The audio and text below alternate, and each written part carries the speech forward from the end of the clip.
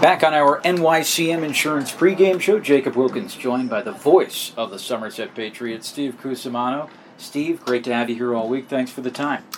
Great to be here. This is always one of my favorite trips. Get to see you, get to see the top prospects of the Mets, and it's been a great week thus far. Yeah, let's talk about these wild games, especially the first three. I mean, you don't see those sorts of games in 4 months of minor league baseball. Nonetheless, the first week, it's been fun. Yeah, it was weird to see it 3 nights in a row, Yeah. literally. You had we had given up, I think, 23 runs in those 3 games. They were all decided by a run.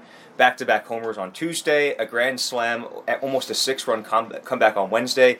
Like you said, and then that big game-ending double play Thursday. I mean, you can't script stuff like that over the course of a full season, but it always seems these two teams, there's a little bit of a rivalry brewing, and these kinds of endings and happenings always seem to be, happening when we play against one another. Absolutely. And going back to last year, that last trip when you guys came up in September, we saw Anthony Volpe, spoke with him, and then he was promoted to AAA during the series.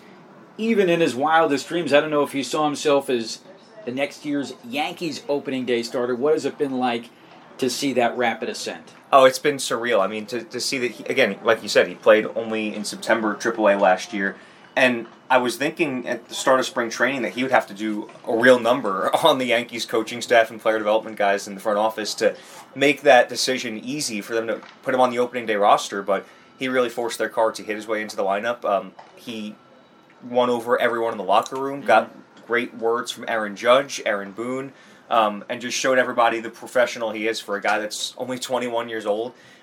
Mature above his years, and it's a well-deserved opportunity for Anthony. The way he carried himself and the way, obviously, he played in the spring was incredible, and it's an opportunity very well-deserved. And I imagine you saw those off-the-field qualities, being a professional, being humble, in your daily interactions with him last year. Absolutely. I mean, the demand of Anthony from the media was a lot. Every single place we went, every single week, and he handled everything like a pro. And even really this time last year when, I don't know if you remember, Volpe got off to a pretty slow start offensively, and it was about a month and a half where he was hovering right around 200, and he had the same attitude in that month and a half stretch as he did in July and August when he was the hottest hitter in the Eastern League. And that kind of level-headed mentality and just sticking with his process and kind of repeating the same things and staying headstrong the entire season was something that I always said he was made to play in New York, because it's that kind of mentality that makes you mentally tough enough to be able to withstand the pressures of playing in New York and everything that comes with that. And he's really made for it. He grew up in it,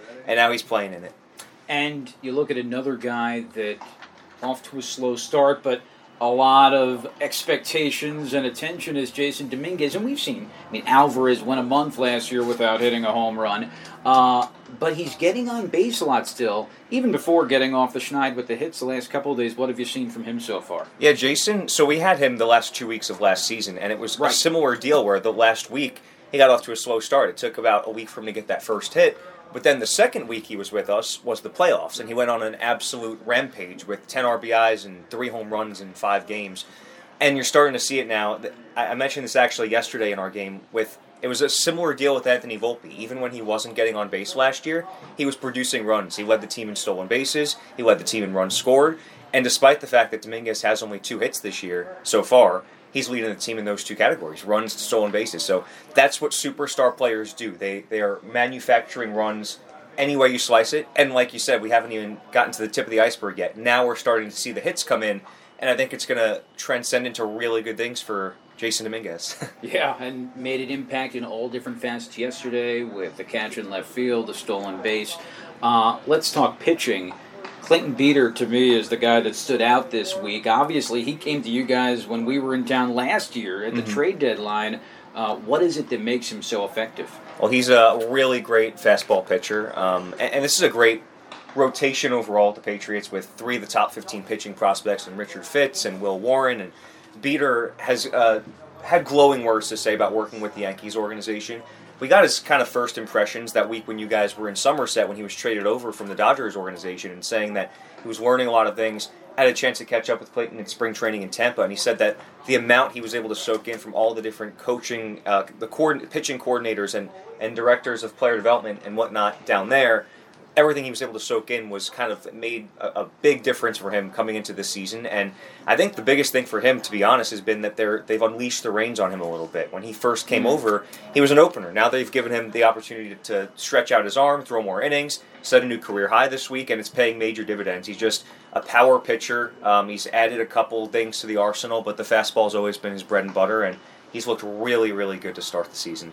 I think we may have to do, like they do on FAN and 880 with a little joint pregame show one of these days. We could talk for hours, but thanks so much for the time, Steve. We're going to do it 3 more times, 3 more series. Can't wait. I wish it was coming up sooner, but we'll get one more in today. Yeah.